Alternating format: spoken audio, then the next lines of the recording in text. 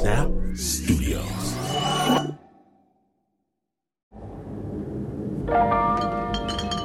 Uncle Bill is falling down, falling down, falling down. Uncle Bill is falling down. He drank Baileys.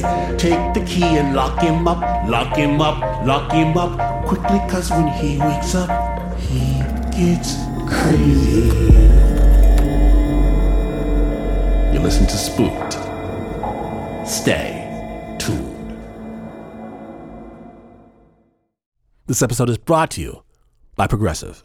Most of you aren't just listening right now. You're driving, cleaning, even exercising. But what if you could be saving money by switching to Progressive? Drivers who save by switching save nearly $750 on average, and auto customers qualify for an average of 7 discounts. Multitask right now. Quote today at Progressive.com. Progressive Casualty Insurance Company and Affiliates, national average 12-month savings of $744 by new customers surveyed who saved Progressive between June 2022 and May 2023. Potential savings will vary. Discounts not available in all states and situations. From KQED and PRX, you've crossed over to Spooked.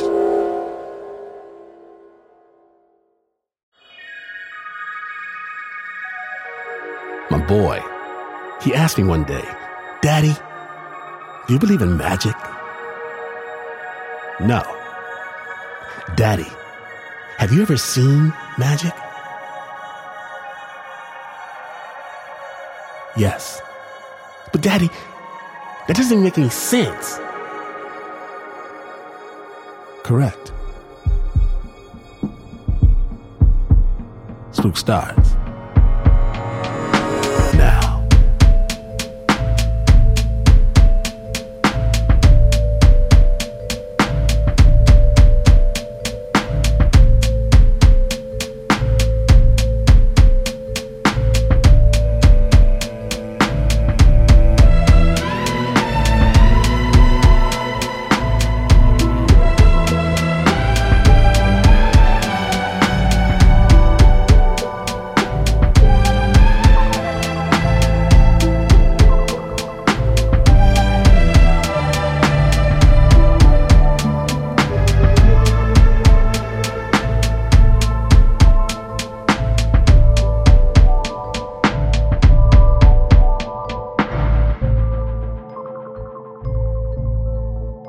Yes.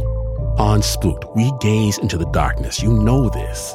We seek out the shadow, the monsters, but sometimes we do turn toward the light in order to properly understand the dark. And that is why I am so excited to introduce to you our next guest, who has asked to remain anonymous. And I want to give sensitive listeners a heads up. This story contains instances of premature birth, pregnancy loss, and cancer. Please take care when listening. We're going to call our speaker Alfia. And Alfia is studying to become a nurse. Spooked.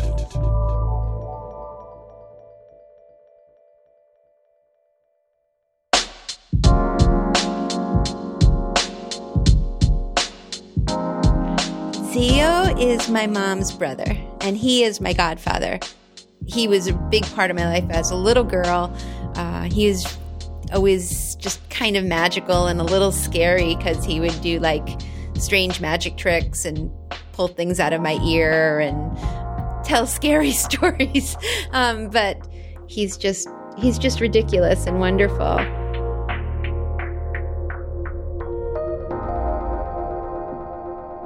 My mom called to tell me that Theo was very sick and gave me the stage 3 lung cancer prognosis. And then my uncle called me on the phone and he said, "Sweetheart, there's a famous priest who's coming to this church. People say he's healed so many people. If you go to see him, you're going to get healed. And, would you want to go with me?" At that point, I was really finishing up with school, and I saw that I actually had to work that day. I was working also as a medical tech in the hospital while I was waiting to become an RN. So I said, Zio, I'm sorry, this time I can't make that. I can't do this one. And he's like, it's okay. Don't worry. It's fine.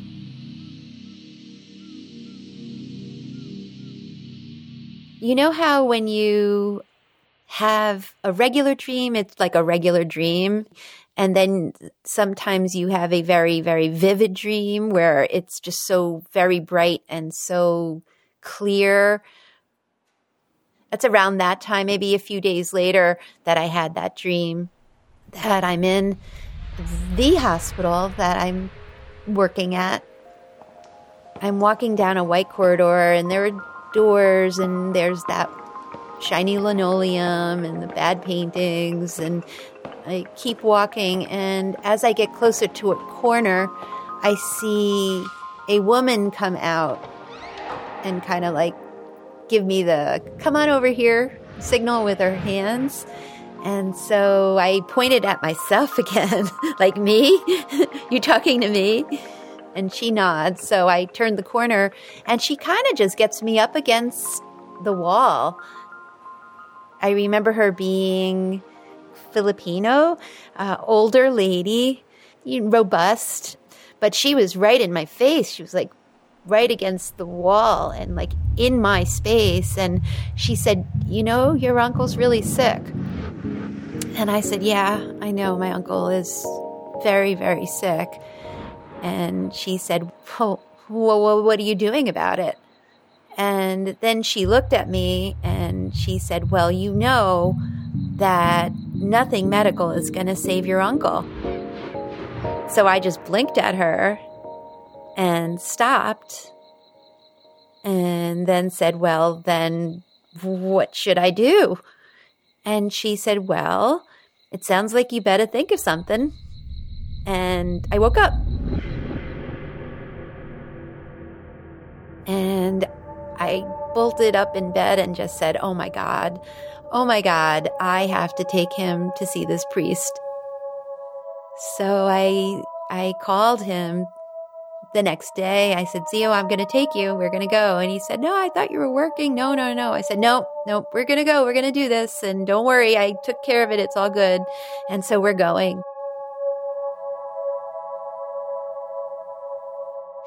So we got there early and grabbed seats in the pews, pretty close up front. Within hours, it was just jam-packed with people, and they were wheeling in little children on beds with IV lines and oxygen tanks. And my uncle looked at me and he said, what am I doing here? Like, what? I'm asking for me to get better? Look at it. God has to take care of these children. Look at those children. Oh, my God. Hours went by, and then the priest came out, and he speaks, and you could see the wounds on his hands and I think on his forehead. And the priest he looked like Johnny Depp. He's really handsome. He had kind of like long dark hair, dramatic, and at one point he came around with the big golden cross, and it's very shiny, and he definitely passed in front of us. But I was taking it all with a measure of salt. It just seemed kind of melodramatic and crazy, and yet I was feeling a little swept up with it too. And of course I'm praying for my uncle, praying for these children, and I had a little like secret guilty prayer, and I prayed, dear God, help me know when I'm really a nurse, because I'm going to be a nurse really soon and I don't feel like one yet. And just at that moment, the priest walked right in front of us with the big cross, and an old lady she fainted right at my feet, landed literally on my feet, face up, holding a crucifix that was sort of like jammed into her neck. She was unconscious. And I, of course, crouched down very quickly. Security came very quickly. And I pushed them all away. I just pushed my arms out and I said, "It's fine. I'm a nurse." And everyone just kind of stepped away. Security said, "If you need something, let us know." And I'm like, "We're good. I'll let you know." And I took care of her. I assessed her and she was breathing normally. And I recognized she just got very excited and, she just needed a little fresh air and a drink of water and she was fine.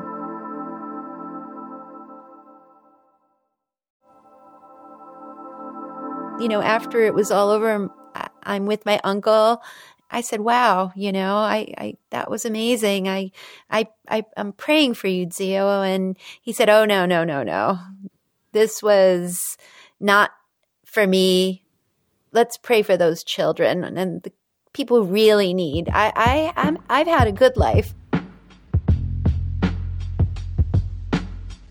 The next time my uncle did his labs, the doctor was like, "Wow, those numbers are like amazing." My Zio had imaging and that part that they couldn't take care of was not there anymore.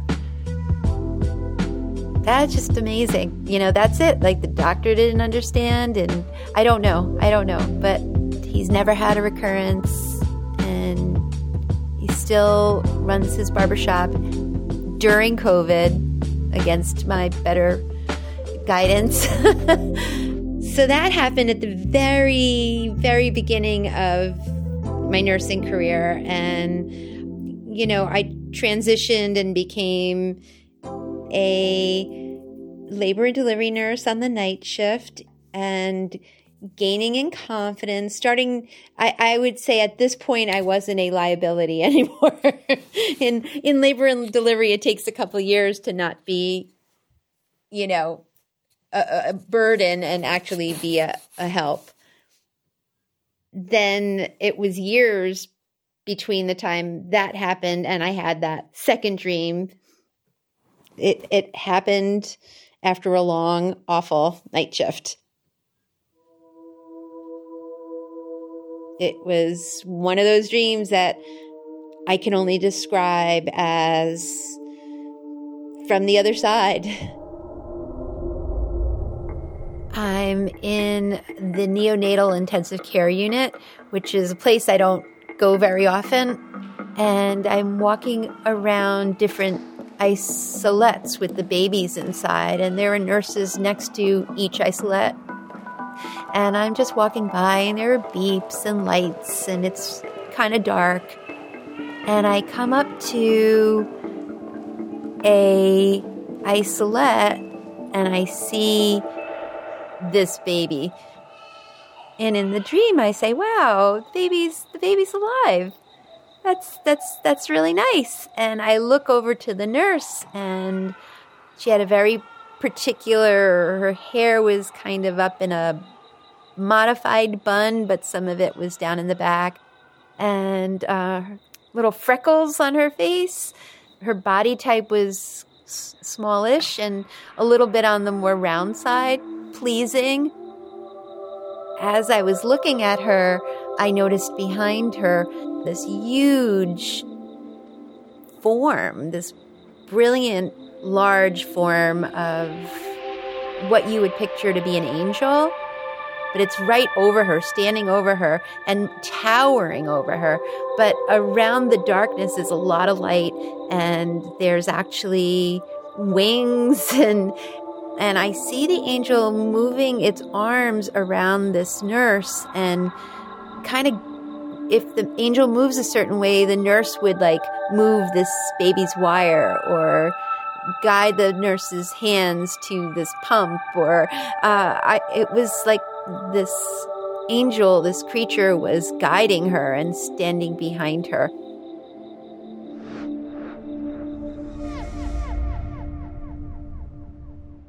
When I woke up from the dream, I was laying in bed and thinking, this is the baby that this mom and dad first-time couple came in unexpectedly in labor with an extremely premature baby. this baby was too early to be considered viable, which means the baby was too young to be expected to survive, even with high tech interventions. My friend, she actually took pictures of the baby, and she said, oh, what a pretty baby. Do you want to see the pictures? I said, oh my God, yeah. So I'm looking at the pictures, and I see like the baby looks pretty pink, like some good color on the baby, and kind of had some nice tone in, its arms were flexed. And I said to my friend, this baby looks pretty alive. Are you sure NICU came and said, no, this is too not viable? She said, no, it's, they were very clear. I don't want to step on my friend's space and her autonomy, but I really feel like this baby was defying all of the typical things that happen when a baby is born that prematurely. So I felt I needed to shift and respond to that. So I squared my shoulders and dialed the NICU and asked to speak with the NICU doc. And I said, can you please come downstairs? She does. And she says, there's nothing I can do. And I say, there's a mystery that, when something's just really knocking on our door, we have to like at least consider it. So the doctor said, no, I can't do it. And she was tearful and left. And unbeknownst to me, she called her priest, who says to her, yeah, why don't you give this baby a trial of life? Like, maybe there is mystery. NICU team comes down with a big isolette. And at that point, my friend confronts me and she said, wait, what's happening and why? And did you call? And I said, I'm sorry. I so respect you as a nurse. You're so wonderful. But I just couldn't. I really, everything inside of me is screaming I had to do this. And so she was very angry. So we went our separate ways. I went home. And that's when I had that dream.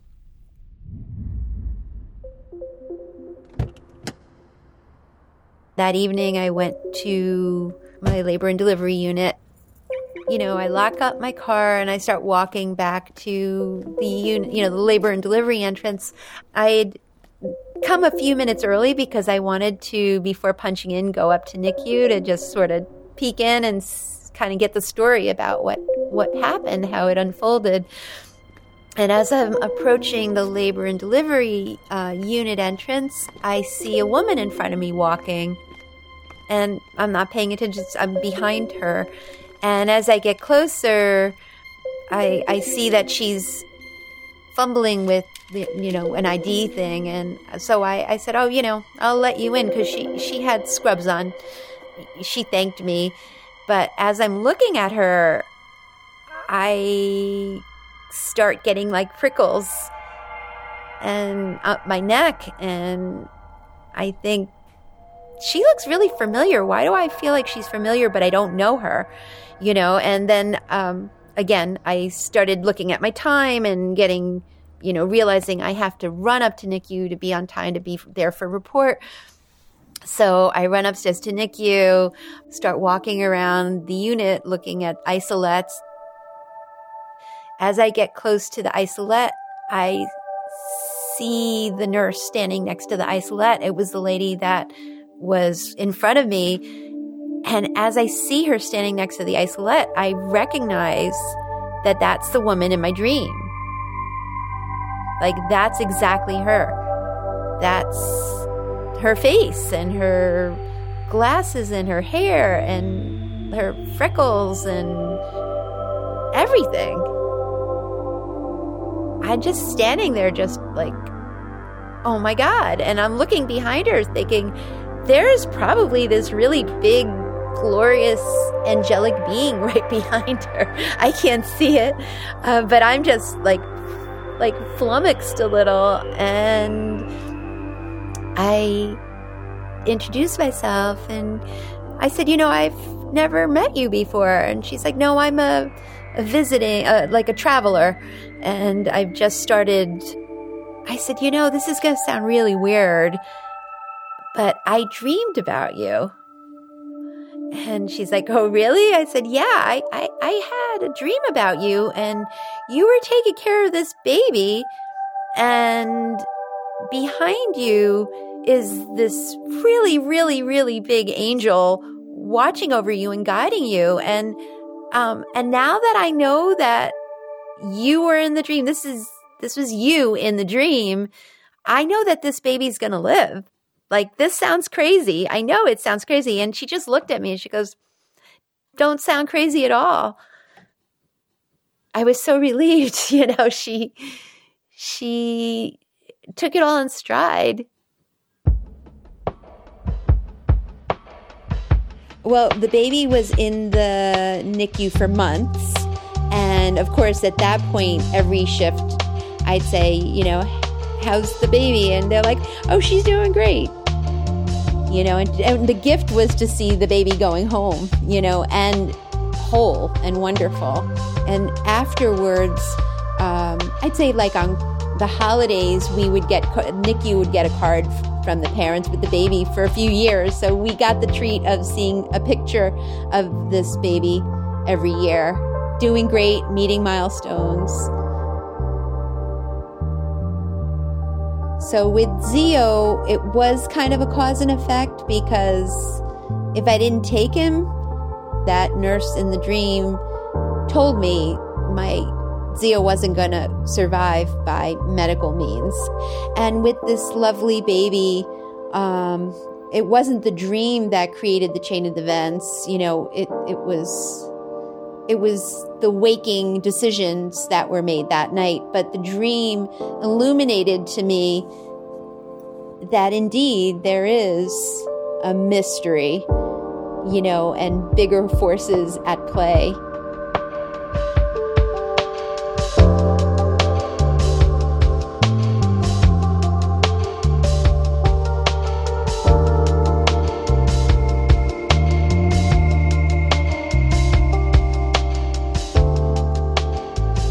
Thank you, Alfia, for sharing your story with us. Alfia is a Spooked listener who wrote in and shared her story. And if you have a story to share, make sure you drop us a line. spooked@snapjudgment.org. The original score for this story was by Sudi Watchpress. It was produced by Annie Nguyen.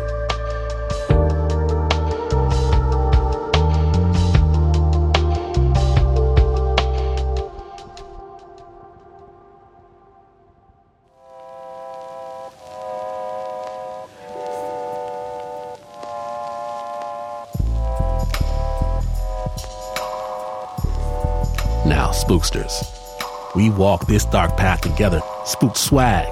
It awaits.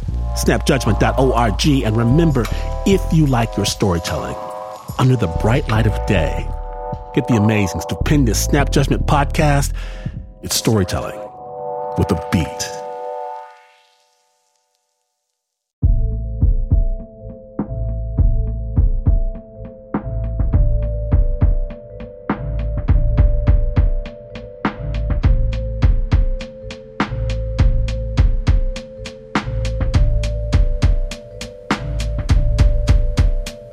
Spooked was created by the team that has been taught the 3 incantations for silence, except, of course, for Mark Ristich. He insists on using Pig Latin instead of Latin. There's Anna Sussman. Our chief spookster is Eliza Smith, Chris Hambrick, Annie Nguyen, Lauren Newsom, Leon Morimoto, Renzo Gorio, Teo Ducat, Davey Kim, Marissa Dodge, Zoe Frigno, Tiffany DeLiza, Ann Ford, Jacob Winnick, and Doug Stewart. The Spook theme song is by Pat Mesiti-Miller. My name is Glenn Washington. And some will tell you that the light and the dark are a continuum, a spectrum, that in reality, one is the same as the other. This is a distortion. trick they play for their own purposes. Know that you will always need an anchor. And this is why I advise to anyone who will listen to never, ever, never, ever, never, ever, ever, never turn out the lights.